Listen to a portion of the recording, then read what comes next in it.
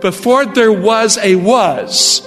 Before the dawn of time, before the fabric of the fourth dimension of time was created, which is a contradiction. Before there was a was, I was.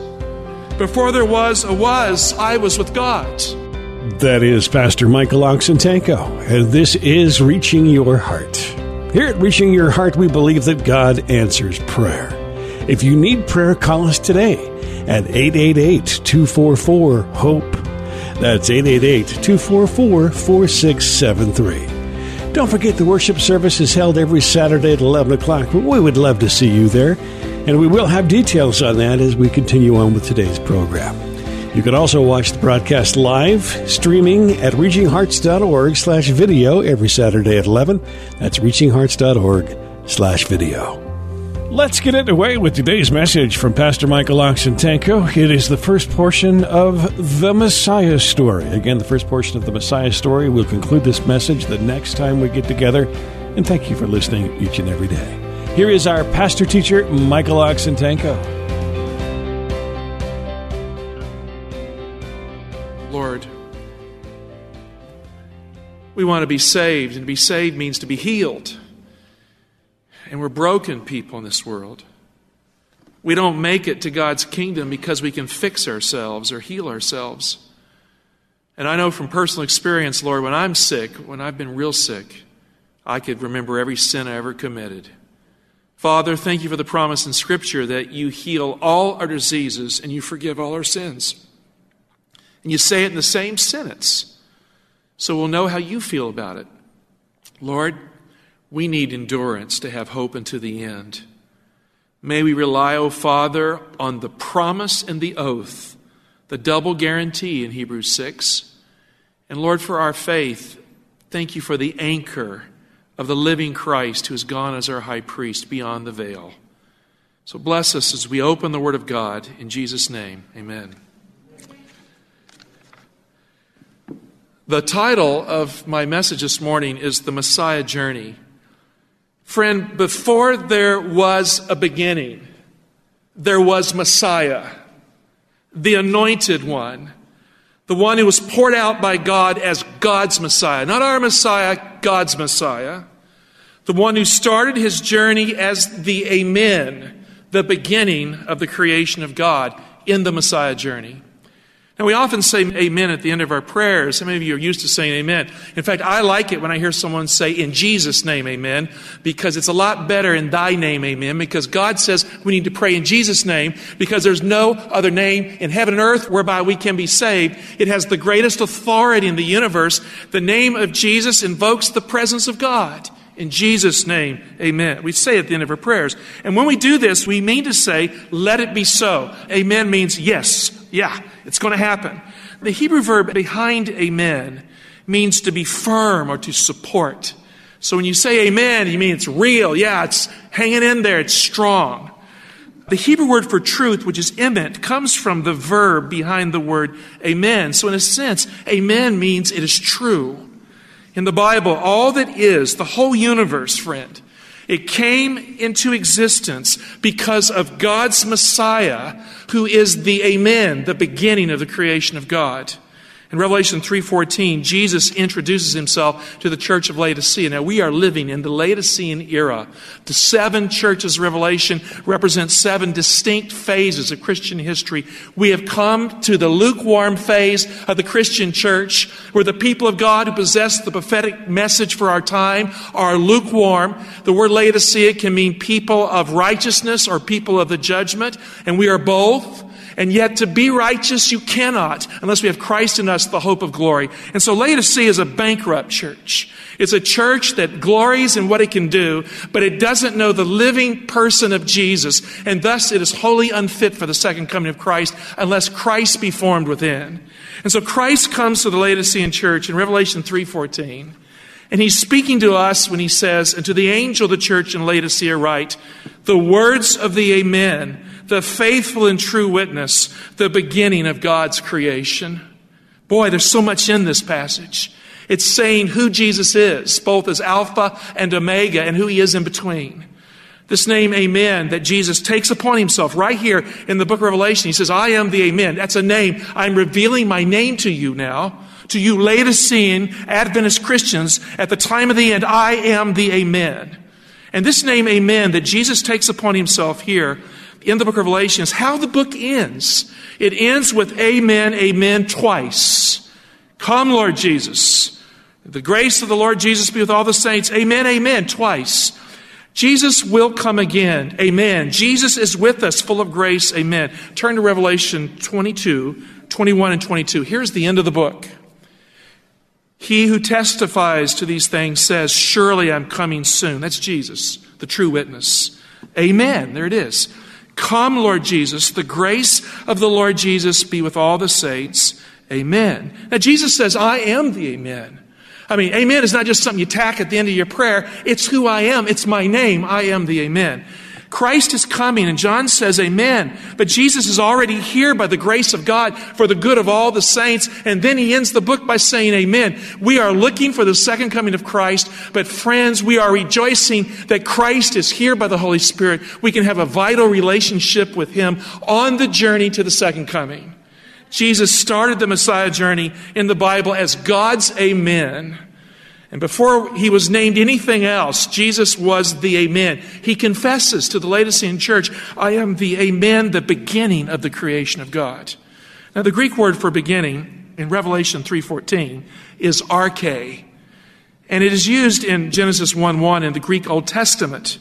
It's also used in John 1, verse 1. I'll just kind of mouth it here to you. In arche theos. In the beginning, God. In the beginning, God created the heavens and the earth. In arche hein halagos. In the beginning was the Word. And the Word was with God, and the Word was God. In arche, in the beginning. Jesus is the Amen. He is the arche, the beginning, the origin of the creation of God. Thus, Jesus is the Alpha and the Omega, the A and the Z, the beginning and the end. Now, you think of ending something by saying amen, but the Bible says we begin with amen because Jesus, as the Amen, he represents the bookends of history and time and space. The great name, Amen, for Jesus in Revelation 3:14 finds its Old Testament source. I've been trying to figure out, where is he getting this from? Where in the Old Testament do we have Jesus as the Amen? It really brings us to Proverbs 8, which is at the very center of our Bibles. Some very profound Bible scholars, Dr. Richard Davidson at our theological seminary, has posited correctly that Proverbs 8 is the center of the canon. That God intended that this chapter represent the focal point of the Old and the New Testament. And so it stands at the linguistic, thematic center of the Bible, arranged supernaturally by God. I mean, some people say, what do you mean, center of the Bible? Isn't our Bible made up of a bunch of books here and there? Our Bible is intentional in its final form. The great God of the universe, through the living and abiding power of Christ, carried the Bible to the exact order and form we have in the last days as the Word of God to prepare the world for the coming of Christ. So yes, there is a center to this thing. Proverbs 8. Let's look at verse 22. I'm going to read down to verse 32 to capture it. Actually, I'm going to read down to verse 31 and capture it. The Lord created me. Now, the Hebrew is kana. He possessed me. He owned me. I was there. I was his possession. At the beginning of his work, the first of his acts of old. Ages ago, I was set up. At the first, before the beginning of the earth. When there were no depths, I was brought forth. When there were no springs abounding with water. Before the mountains had been shaped, before the hills, I was brought forth. Before he made the earth with its fields, or the first of the dust of the world. When he established the heavens, I was there. When he drew a circle in the face of the deep. When he made firm the skies above. When he established the fountains of the deep. When he assigned to the sea its limit, so that the waters might not transgress his command. When he marked out the foundations of the earth, then I was beside him. You should underline that verse. Then I was beside him, like a master workman, and I was daily his delight, rejoicing before him always, rejoicing in his inhabited world, and delighting in the sons of men. Verse 30 is the center of our Bible. Proverbs 8:30, the Hebrew says, then I was beside him, And then the Hebrew word that follows, that is translated master workman here in the Revised Standard Version, that word is amon. It's just another way of saying amen. Amon has a different vowel pointing. Amon, I was delighting day by day, laughing before him literally in all the time. I was in time beside the God, the creator of the universe. And my name is Amon, Amon, the master workman. The Amon in Proverbs 8:30 is the person at the center of the Bible who made the universe, who is wisdom that God possessed forever from the dawn of time. The Hebrew word Amon in Proverbs 8:30 comes from the root word for amen. Amen, Amon, it's just a vowel difference. Amon can be translated as an architect or a master workman, kind of like a carpenter who is real good at getting the job done. One who can design something and build something. The Amon, the architect, the master workman. The Amon was the engineer, the architect of the universe. In fact, Peter will say that you killed the architect of life. Christ is the architect, the master workman of all creation in the beginning, before the beginning of space and time. And that's why Christ comes to the Laodicean church, so stuck on itself. And he says, I am the amen, the beginning of the creation of God. The Hebrew verse 22 says, the Lord possessed me at the beginning, as I brought out. That means God's wisdom is not just some idea. It's not an impersonal agent, as Hegel, the philosopher, postulated, and Einstein said, yeah, there's a God out there. He's just a pure principle of thought, but not personal and uncaring. No, God's wisdom, who is a person as the Amon, was always with God before all time, and I have to say amen to that. Jesus is the amen. This is brought out in verse 23 where it says, before the beginning of the earth, literally, I was poured out like a drink offering. That's the Hebrew. Verse 25 says, before the mountains, literally, I twirled, I danced. Me and God, wisdom and God, me and God, we had this thing together. As God together we were, because we are both God and we each loved God. And in the creation of the earth, we were caught in a love dance to make it all happen. We twirled, I twirled in His presence.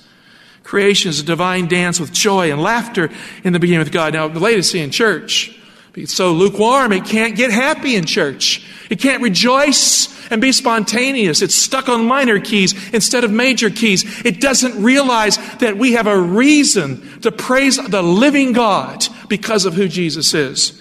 The wisdom of God, the Amon, the primordial architect, danced, twirled in the presence of Almighty God in the love exchange that created the universe. I get awed by this picture. Proverbs 8:23 literally says, from eternity I was set up, from the first, before the beginning of the earth. Now, according to the book of Hebrews, Christ created the eons, Hebrews 1:3. The word eon means time ages. One profound Bible expositor said this is Einstein's fourth dimension of time and space. They call it space-time in physics. What does that mean? Here's what it means. Before there was a was. You say, now we think of the past as always existing, but no. Before there was a was. Before the dawn of time, before the fabric of the fourth dimension of time was created, which is a contradiction. Before there was a was, I was. Before there was a was, I was with God. Before there was a was, I was His lover and His friend. We danced, we twirled in the exchange that gave rise to the light and glory that created all things. Friends, we danced in the light, he is saying, wisdom is saying, at the dawn of time, and I was God's joy at the dawn of time. Proverbs 8:30 again and 31, then I was beside Him. Like a master workman, I was daily His delight, rejoicing before Him always, rejoicing in His inhabited world and delighting. I like this part. See, Einstein's God is Hegel's God. Impersonal deity that doesn't care about us. But it says, delighting in the sons of men. He became the personal God with us expression. He cares about us. The same joy that created the universe created us and is wrapped around our existence. We'll continue with today's Reaching Your Heart and Pastor Michael Oxentenko in just a moment. If you'd like to attend the worship service, I will have details on how you can do that here at the close of our broadcast today, so please stay tuned. You can always attend online at reachinghearts.org/video. That's reachinghearts.org/video. Many archived messages are available there for you, and you can attend the live service in a streaming format at that website, reachinghearts.org/video. Let's continue now with Pastor Michael Oxentenko in today's Reaching Your Heart. Friends, for every truth in God's Word, there is a counterfeit in false religions of the world. The architect and engineer of creation here is called in the Hebrew Amon in Proverbs 8:30. The ancient Egyptian language uses the same ancient root for the chief god of the Egyptian pantheon. Does anybody know who that god is? Amun-Ra. That's right, Amun-Ra. You got it. Ra means the sun, so he was the sun god. Akhenaten, who had actually introduced a form of polytheism into ancient Egypt, worshipped the solar disk as the only god and excluded all the others. It was still the worship of an object in nature, and thus it is not the true religion. But he figured there had to be just one god, so he made the sun his god. Ra is the sun god. The Egyptians worshipped the sun in the sky. Now, the sun was made on what day in the Bible? What day was it made on? Fourth day. And we know from our perspective in the creation of our planet, the sun, moon, and stars appear on the same day. We've got to be careful to not assume that our perspective is the universe's perspective. Hebrews 9 says there is a prior created order. So we have to not overstate our positions. But from our perspective, in the biosphere creation of this earth, sun, moon, and stars comes on the fourth day. But what day does the light come on in the book of Genesis? The first day. So you have light without a sun, moon, or star. You have original light without an object. And thus the light of creation cannot be a created light. The Egyptians worshiped the sun in the sky. The image of Amun-Ra is made to look like a ram with two strong horns. Amun in Egyptian means the hidden one. The Hebrew, the word Zaphon, is another name used for God, the king of the north, the king of the secret place, of the hidden place. Zaphan means to hide. Amun in Egyptian means the hidden one, who was the one who created himself, the one who possesses all power, the one who makes the sun to shine and all things live, Amun-Ra. Jesus' face shines like the sun in Revelation 1:16 because Jesus is the true light of the world, not Amun-Ra. Jesus is the Son of Righteousness in Malachi 4:2, who rises with healing in his wings in the destruction of the wicked, but the salvation of God's people. He is not Amun-Ra. Jesus is the light of the world in John 8:12. He says, I am the light of the world, because Jesus is the Amen, the beginning of the creation of God, not Amun-Ra. Now let me ask you this question. The very first time in the Bible when God speaks, what is it? You know, Genesis 1, when he says, let there be light. Now think about that. The first word of God is the first light from God. Thus God's word and God's light are one. That's why Psalms 119 says, thy word is a lamp and a light. Christ is the living word of God. He is the light of the world. The same idea. Before there was a sun, a moon, or a star on the fourth day, friend, Jesus Christ was the Amen, the Amen, the light of the world on the first day and before all time. Why? Because no one is firm, no one is sure, no one is true like Jesus. He is original life, original light. He is God for us. The Messiah, Amen, Amen. No one knows for sure how this universe began. But modern scientists tell us that they believe that there is a fundamental limit to how small you can get. Max Planck got the Nobel Prize in Physics for really starting the discipline of quantum mechanics, the study of the super small. That super small pixel of reality that fluctuates like a wave function with potential in the vacuum of nothing. You see, there is energy in the nothing of space. And that fundamental little pixel, like on your computer screen, you have a pixel. Things don't go forever down. There's a limit to how far you go down. Time and space becomes pixelated, so to speak, in little wave pixels. And that Planck unit of space is the smallest point of reality. And from that small piece of nothing, they say, think about that, from that small piece of nothing, they say, that had potential, that was pulsating, Something made it explode into a vast universe that we can see in our sky, that we are made of, that we came from that smallness. Now, to be that small is to be humble beyond belief. And friend, Jesus started the Messiah journey, the dance of creation with God at the dawn of time. I don't know how it was created. He knows. We're going to be educated on quantum mechanics and macrophysics when Christ comes, and who knows, all our theories are going down for the truth that's bigger than them all. But wherever it was at, wherever the beginning started, when it says, in the beginning God created, Christ was there with his Father God in the dance that made it all happen. Lucifer was the first created being. When he opened his eyes at the dawn of time on the holy mountain of God, there was someone else staring back at him with love. He was the first created being, but he was not alone. He came into existence, and there was someone else. Turn to Ezekiel 28, 14 and 15. I'm reading from the Revised Standard Version here because it really captures the other option in the Hebrew language, which is reflected in the Greek Old Testament. We often read this verse and it says, you were the anointed guardian cherub. But that's not how my translation reads. So let me show it to you. It says, with an anointed guardian cherub, I placed you. So based on the Revised Standard reading, you'd have two, not one there, right? With an anointed guardian cherub, I placed you. Now the word anointed in Hebrew is Messiah, Mashiach. With the Messiah cherub, I placed you. Then it says, you were on the holy mountain of God. In the midst of the stones of fire you walked. Some people say, what does that mean? I believe, based on internal evidences, that this represents worlds.